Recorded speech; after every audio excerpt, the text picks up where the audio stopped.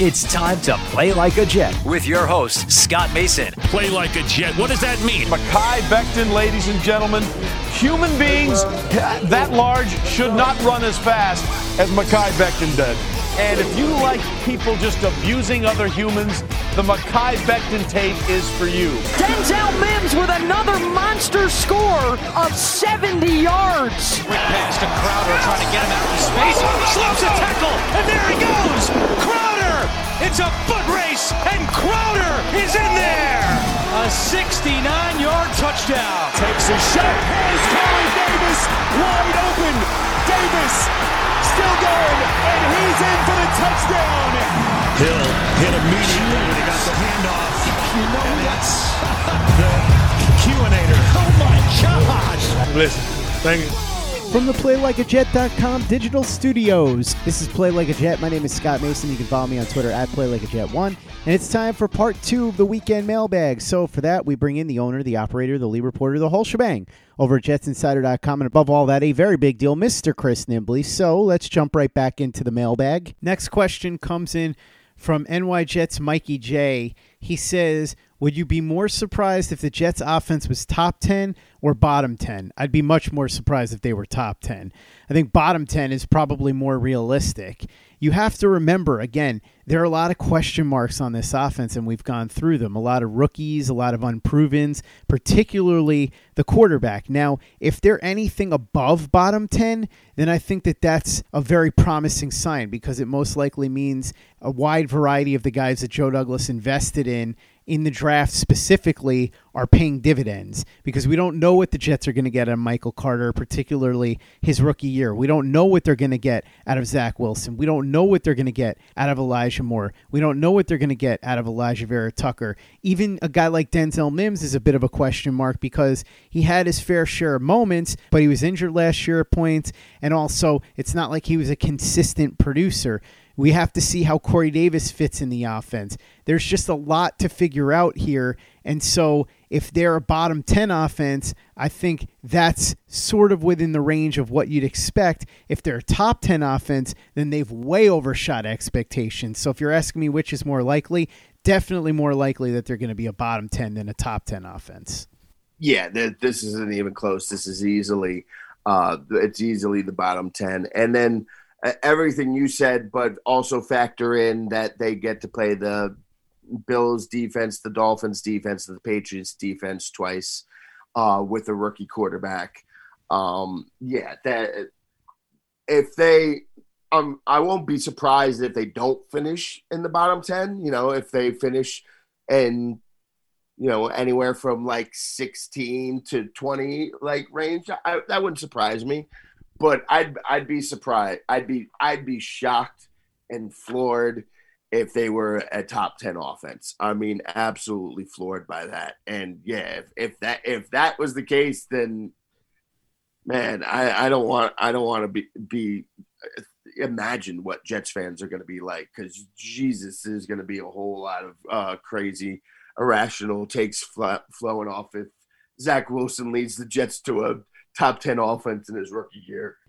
Play like a Jet. Play like a Jet. Next question comes in from Michael Christopher. He says, do you think the AFC East has the best group collectively of head coaches compared to the rest of the divisions? Can you rank the 8 divisions from 1 to 8 in terms of best to worst coaches collectively?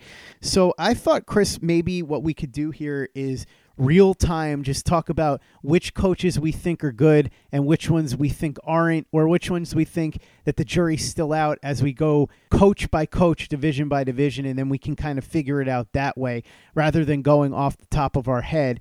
So let's start with the Jets division. I think McDermott has proven himself. I think he's a good coach.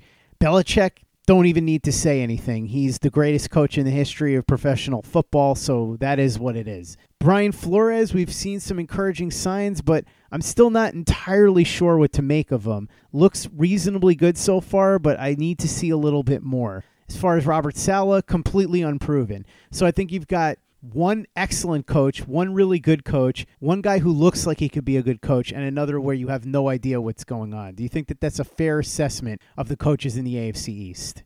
Yeah, that's a fair assessment. I'd probably be a little more favoritive of Flores than you, but I think you got it pretty damn close. Yeah, the only reason is because I need to see them get into the playoffs, see them do something in the playoffs before I can say for sure that he's an upper tier coach. Right now, like I said, I think he's done a pretty solid job, but I need to see a little bit more before I can make any definitive statements. So let's go through the rest of these divisions, Chris. We'll go through the NFC East. We'll start with Mike McCarthy. I think he's terrible. I think he did a terrible job last year. I thought he was exposed at the end in Green Bay, and so I would put him on the bad coaches list. I think Ron Rivera is a very good coach. I'd put him somewhere in the discussion with somebody like Sean McDermott, so I'd say he's somewhere on par there. The Eagles, we obviously have no idea what Nick Sirianni is going to be, so he's sort of out of this. And then Joe Judge. Jury is out there with him. I think he showed some promising signs in his first year. There were some questions that a lot of people had with good reason, and so we'll wait to see there. So I think in the NFC East, what you have is one very good coach, one really bad coach, one complete unknown, and another one who the jury is still out on. Would you say that's fair?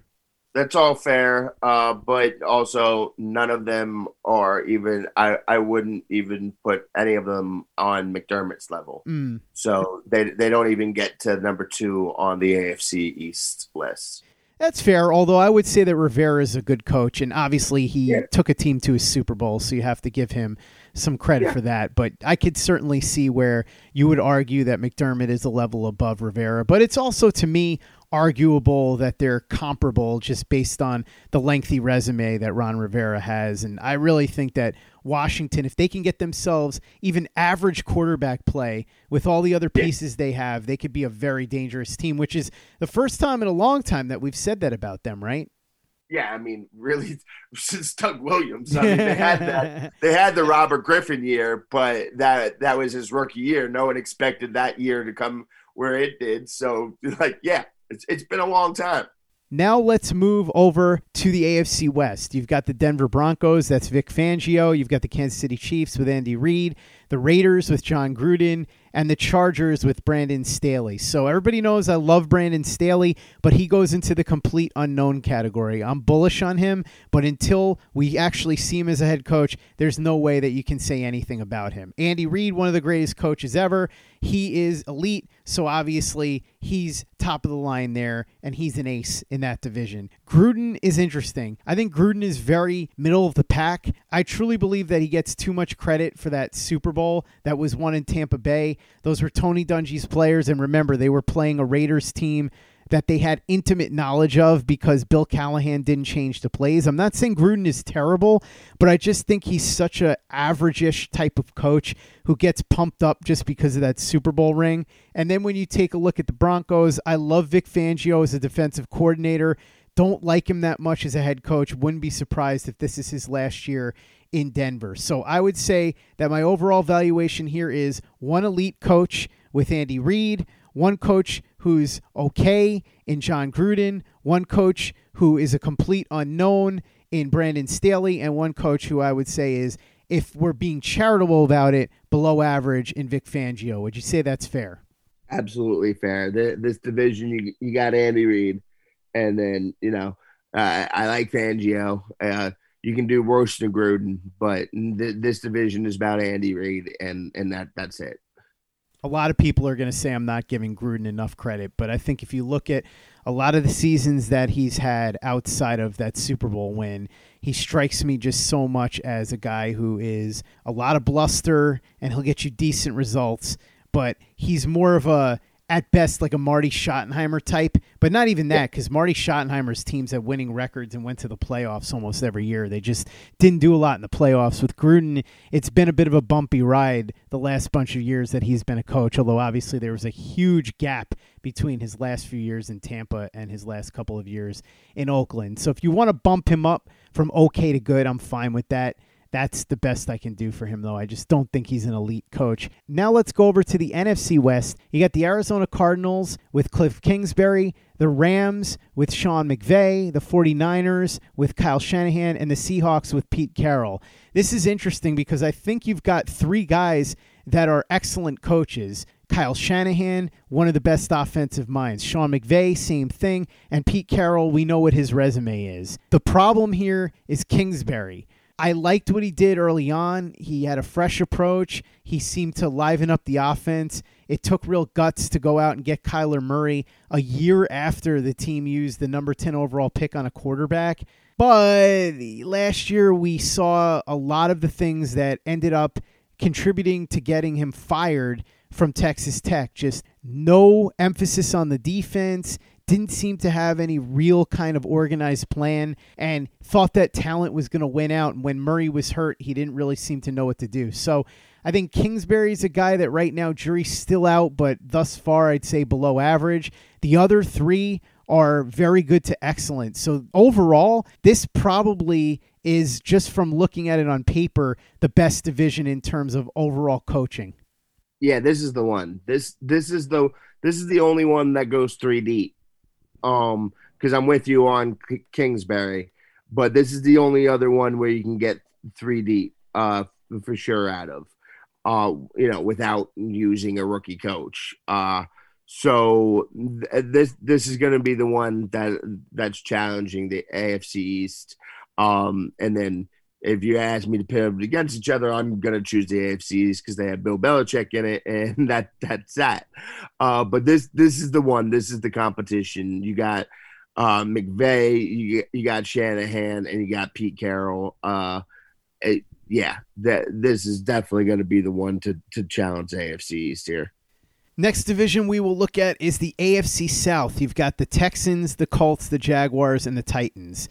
So for the Texans, David Culley, rookie head coach, we have no idea what they're going to get out of him, so he's a complete unknown. I like what I've seen out of Frank Reich. I would say he's probably in that same category with Flores. If you want, you could give him a little bit of an edge because his team's been to the playoffs, but to be fair, better roster, I think, than what the Dolphins had. So I would say pretty similar to Flores. With the Jaguars, Urban Meyer, that's an interesting one because long track record as a head coach, but zero track record as an NFL head coach. So again, much like Culley, we have to count him as an unknown right now. And I think Vrabel has done a very nice job with the Tennessee Titans. I would say that he's probably right on par with Sean McDermott, or at least close. So I would say if we're talking about this from an overall perspective, you've got one solid coach in Frank Reich, you've got one good to very good coach in Mike Vrabel, and then you've got 2 unknowns in the Jaguars with Urban Meyer and the Texans with David Culley.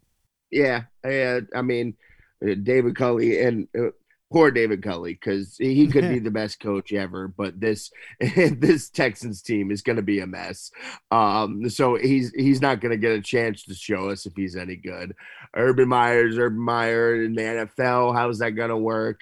And I like Vrabel too. Vrabel gets the number 1 spot here, and I'm with you with Frank Reich. I probably like Flores a little bit more there, but they're comparable, and I wouldn't put up a fight if you wanted to say you'd have Reich a little bit above him. But yeah, so again, but you're still only talking 2 deep of even good to decent proven coach in this division.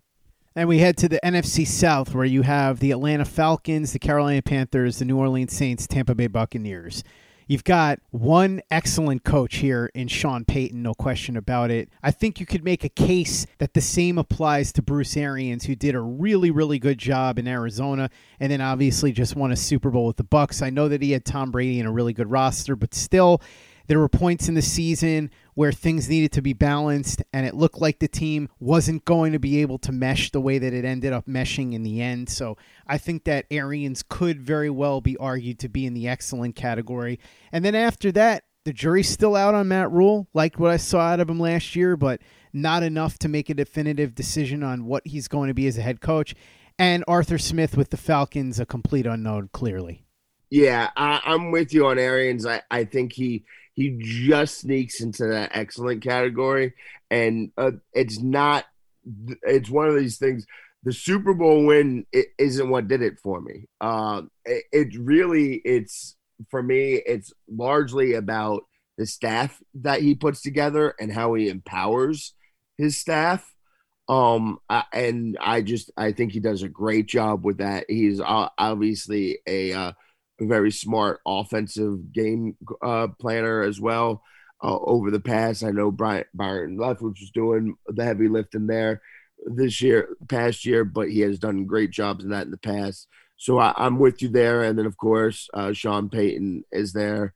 But, yeah, the Matt Rule, he did a lot of good things, him and Joe Brady last year. They got some positive going there, but we need to see more.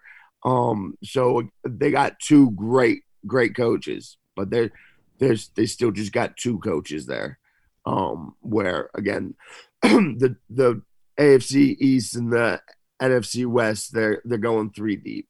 Taking a look at the AFC North, we've got the Baltimore Ravens, the Cincinnati Bengals, the Cleveland Browns, and the Pittsburgh Steelers. So I think you've got two really good to excellent coaches in John Harbaugh and Mike Tomlin, both guys Super Bowl winners. You could certainly put them up there on the top tier. I don't know that I would say that they're in the Andy Reid category or that they're in the Bill Belichick category, but certainly you could say that they're right there with somebody like Sean Payton, Bruce Arians, and guys like that. So really, really strong coaching in this division when you also consider that Kevin Stefanski is there. And I know that he's only been the head coach of the Browns for 1 year, but he did an outstanding job with them last year, got them further than most people thought, got the most out of a roster that Freddie Kitchens botched the year before. Jury's still a little bit out on him because he could come back and regress, but as of right now, he's looked really good.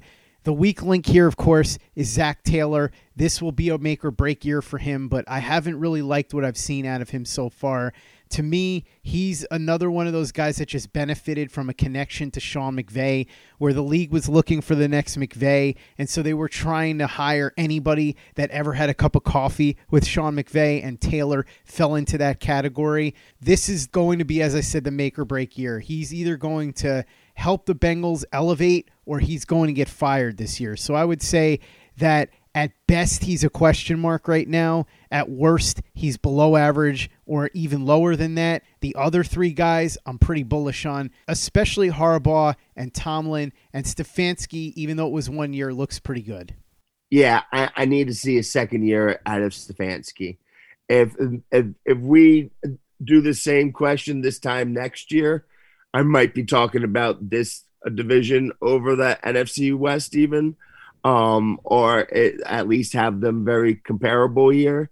And yeah, you could definitely make an argument for them being better, deeper than the AFC East. So maybe this time next year I'm going here, but for this immediate moment, because it was only 1 year of Stefanski, obviously Harbaugh and Tomlin are great. I don't even need to bother with Zach Taylor and the Bengals. You get it. If I had 1 more year Stefanski, I'd be talking up the AFC North a little bit more than I am right now. But I'm gonna go ahead right now with only having the 1 year and pencil them in the third spot here. Now we get to the final division, the NFC North. You've got the Bears, the Lions, the Packers, and the Vikings. So the Bears, I just don't think much of Matt Nagy, never have. I think if he doesn't deliver this year, he's out of here.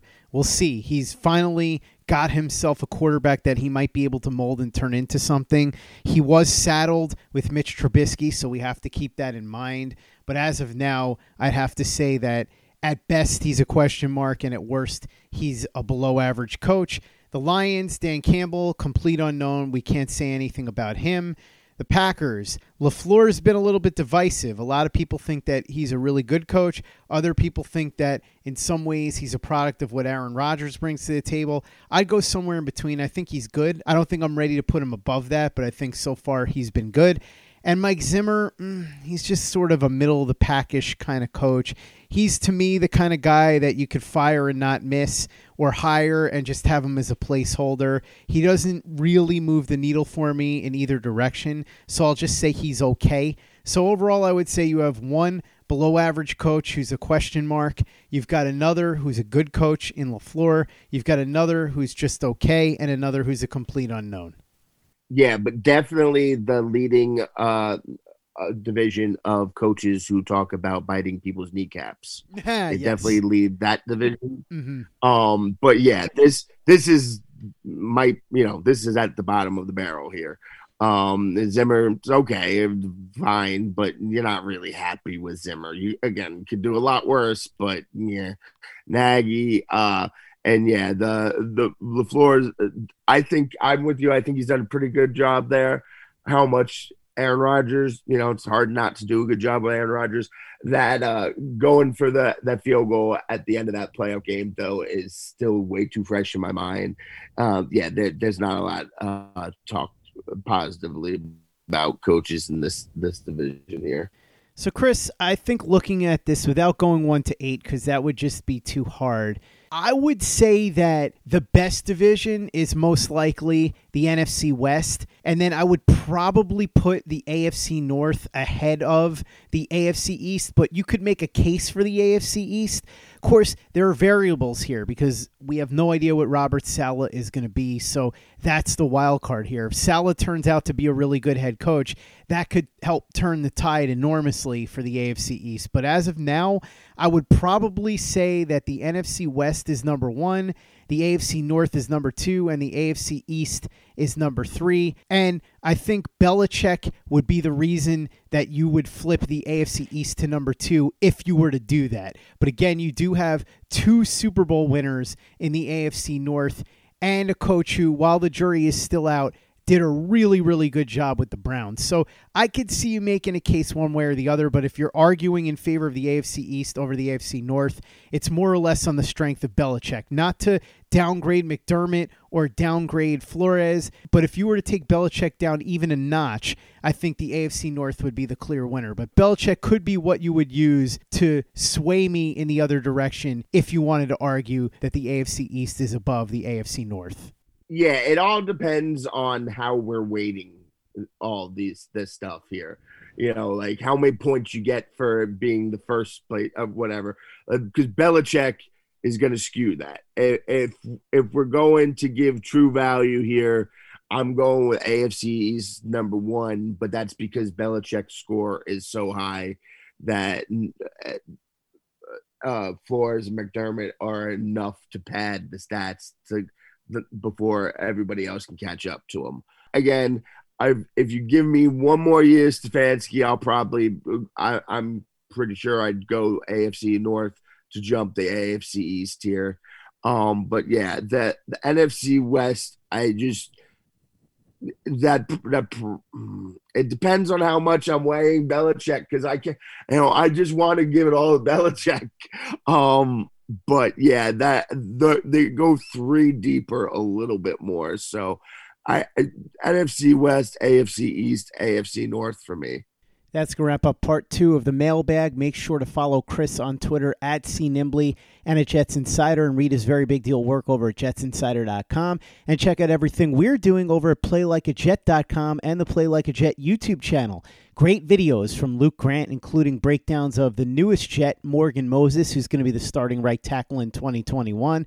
Breakdowns of the rookies, Zach Wilson, Elijah Moore, Michael Carter, and a whole bunch of others, plus Pace's Playbook, exclusive commentaries from Caleb Pace. That's all available on the Play Like a Jet YouTube channel right now, so go ahead and subscribe if you haven't done that already, and give us a 5-star review on iTunes if you haven't done that already for the podcast. Easy way to help out the show if you like what we're doing. Doesn't take you much time, doesn't cost you any money, but it goes a long way to help us out. So if you could go ahead and do that for us, we'd be quite grateful. And for the latest and greatest in New York Jets podcasts and content, you know where to go. That's Play Like a Jet Digital and PlayLikeAJet.com.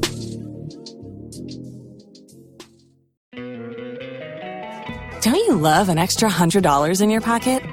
Have a TurboTax expert file your taxes for you by March 31st to get $100 back instantly. Because no matter what moves you made last year, TurboTax makes them count. That means getting $100 back and 100% accurate taxes, only from Intuit TurboTax. Must file by 3/31. Credit only applicable to federal filing fees with TurboTax full service. Offer can be modified or terminated at any time.